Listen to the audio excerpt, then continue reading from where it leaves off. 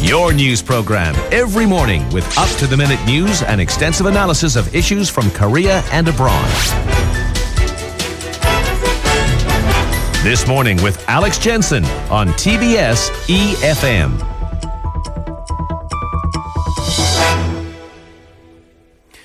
So, exit poll data from both CNN and ABC suggests that Hillary Clinton is being viewed as the less unfavourable choice next to Donald Trump. We had an indication of that already in polls before this US election, but at this moment in time, we really don't know a huge deal. But we are starting to get information about Kentucky, for example. And we can now join live on the line Professor Frank Sesno, George Washington University School of Media and Public Affairs. Good morning to you from Seoul. Good morning to you. Thank you very much for taking the time. I mean, it's going to be at least a couple of hours before this picture really starts to fill in. What do we know at this stage? Well, what we know is in some of the early exit polls that we're seeing and hearing about is that Hillary Clinton appears to have, again, this is just the first couple of waves, we're told that she has something of an edge. We know that a lot of the modeling projections suggest that she is in the lead in terms of projecting the number of electoral votes from the various states that she would need. But there is no official results tallied yet, that have been made available, so we don't really know for sure where this is going. What we can read, however, is where some of the early voting could be indicative of things. So, for example, in Wisconsin, the state of Wisconsin, which is considered a key state for Hillary Clinton to have, although Donald Trump was there to contest it, the early voting was very heavy and followed patterns of counties that have traditionally gone for Barack Obama, leading in previous elections, leading people to believe that the early voting is most likely stronger for her. In North Carolina and in Florida, a very heavy Latino vote, Hispanic vote, which the polls have indicated is generally skewing very heavily toward Hillary Clinton. So the night is just beginning. We are watching this very closely, but the very earliest indications are probably, and I'm trying to be very careful about this, probably leaning somewhat toward Hillary Clinton at this time.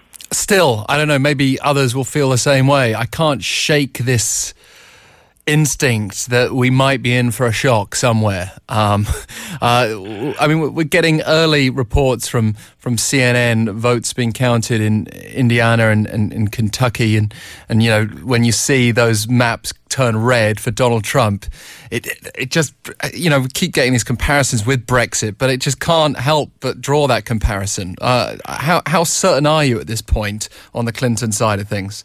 Oh, I'm not certain at all. I mean, I wouldn't bet anything on it. These are early indications from battleground states.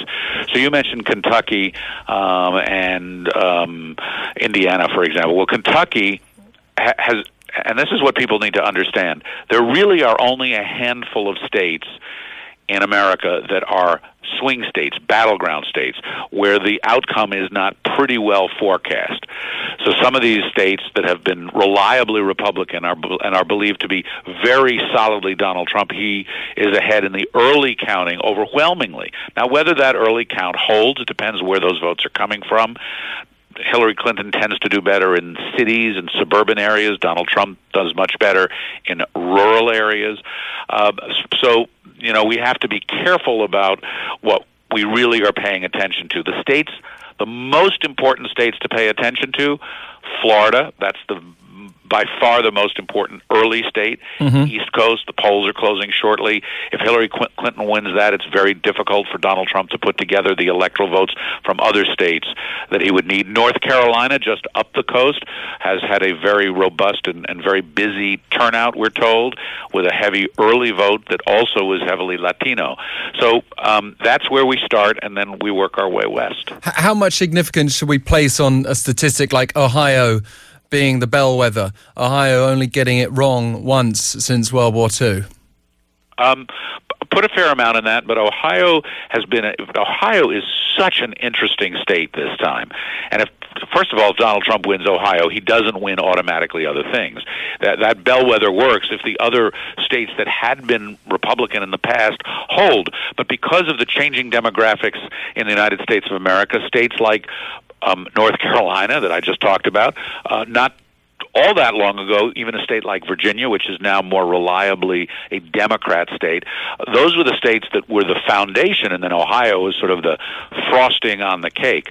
The cake has changed, and so you need more frosting. You need more Ohios now, which is why Ohio by itself wouldn't take it for Trump. I mentioned a moment ago how interesting Ohio is.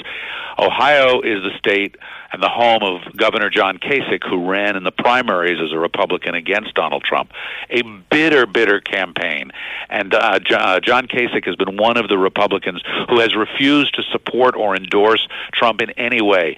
In the state of Ohio, the Republican Party, John Kasich's party, and the party for which Donald Trump is the candidate, is practically at war with their candidate, practically at war with itself. If Donald Trump still wins Ohio, there is a Brexit commentary there about the rejection of the experts, the rejection of the elite, and this kind of populist groundswell, angry at globalization and the job losses that have hit particularly hard in places like Ohio. So can we just clarify a time frame here? Right now for us, we're approaching 8:30 a.m. It's quite kind to us, the time difference, that we don't have to we don't have to sit up as late as certain parts of Europe, for example, following this election. Can you give us an indication of when we will start to see the winner declared? Some are saying that it won't be till lunchtime for us. It could be an early lunch. I would suggest. The thing to watch is how early these big eastern states can declare. So if Florida is declared for Trump, and if moving up the coast, up the East Coast, North Carolina, for Hillary Clinton. If Florida is declared for Hillary Clinton, if North Carolina is declared for Hillary Clinton, if New Hampshire up in the Northeast is declared for Hillary Clinton, all of which were states where she was leading marginally in the early going here, that would suggest that things are going very strongly for Clinton. If those states should go to Donald Trump, it would suggest that there could be a real upset in the making here, because Hillary Clinton has led in the polls by 2, 3, 4%, the popular polls, for weeks. And so you have to consider Donald Trump coming into tonight the underdog. But I would start on the East Coast. We should be getting those within the next couple of hours. We'll start moving west. The next big states, important states if they fall, as expected, Pennsylvania, and Ohio is another one that we'll be watching very closely, as you mentioned. Minnesota, Wisconsin, those are in the central time zone. Those would be another hour out.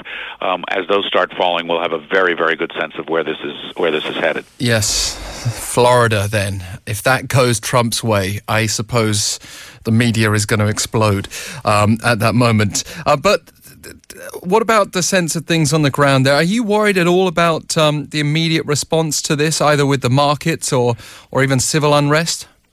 Well, so far, so good today in this country. There have been no significant reports of civil unrest. There have been no significant reports of violence. There was a polling station at which two women who were Trump protesters took off their blouses, their tops, and they were escorted out. So, you can make of that whatever you want. Yeah. But as I say, so far so good in America, for all the dark projections and scary rhetoric that revolved around some of this campaign, mostly the campaign rhetoric from Trump himself, who seemed to be inviting monitors to go in, almost sort of vigilante types. That has not materialized, that I have seen or heard about from any place in the country yet. Well, already noises from the Trump camp that there may have been some irregularities. I don't know if that's a sense of them conceding an early defeat, or whether they're preparing for that. If those claims gather pace, well, it's not going to feed a united feeling in the United States. Thank you very much for taking the time to speak with us, Professor Sesno. It's a pleasure having you on the line. It's my pleasure, and all the best. Enjoy the day, and by lunch, there will be something to chew on. Thank you very much. Professor Frank Sesno, George Washington University, live on the line for us from the US It is, if nothing else, absolutely riveting.